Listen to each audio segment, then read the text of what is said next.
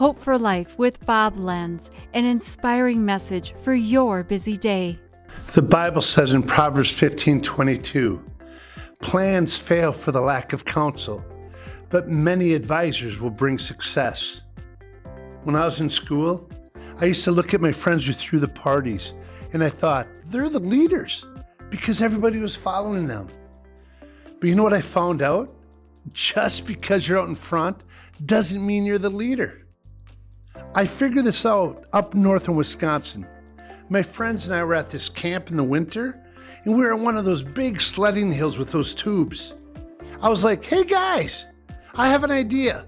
Let's make a train. I'll go first. Guess what? I was out in front, but I wasn't the leader.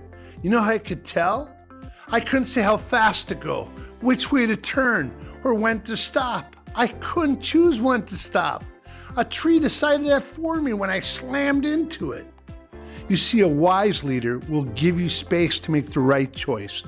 They will give you good counsel instead of pressuring you into doing something you know is wrong. Who are you following in your life?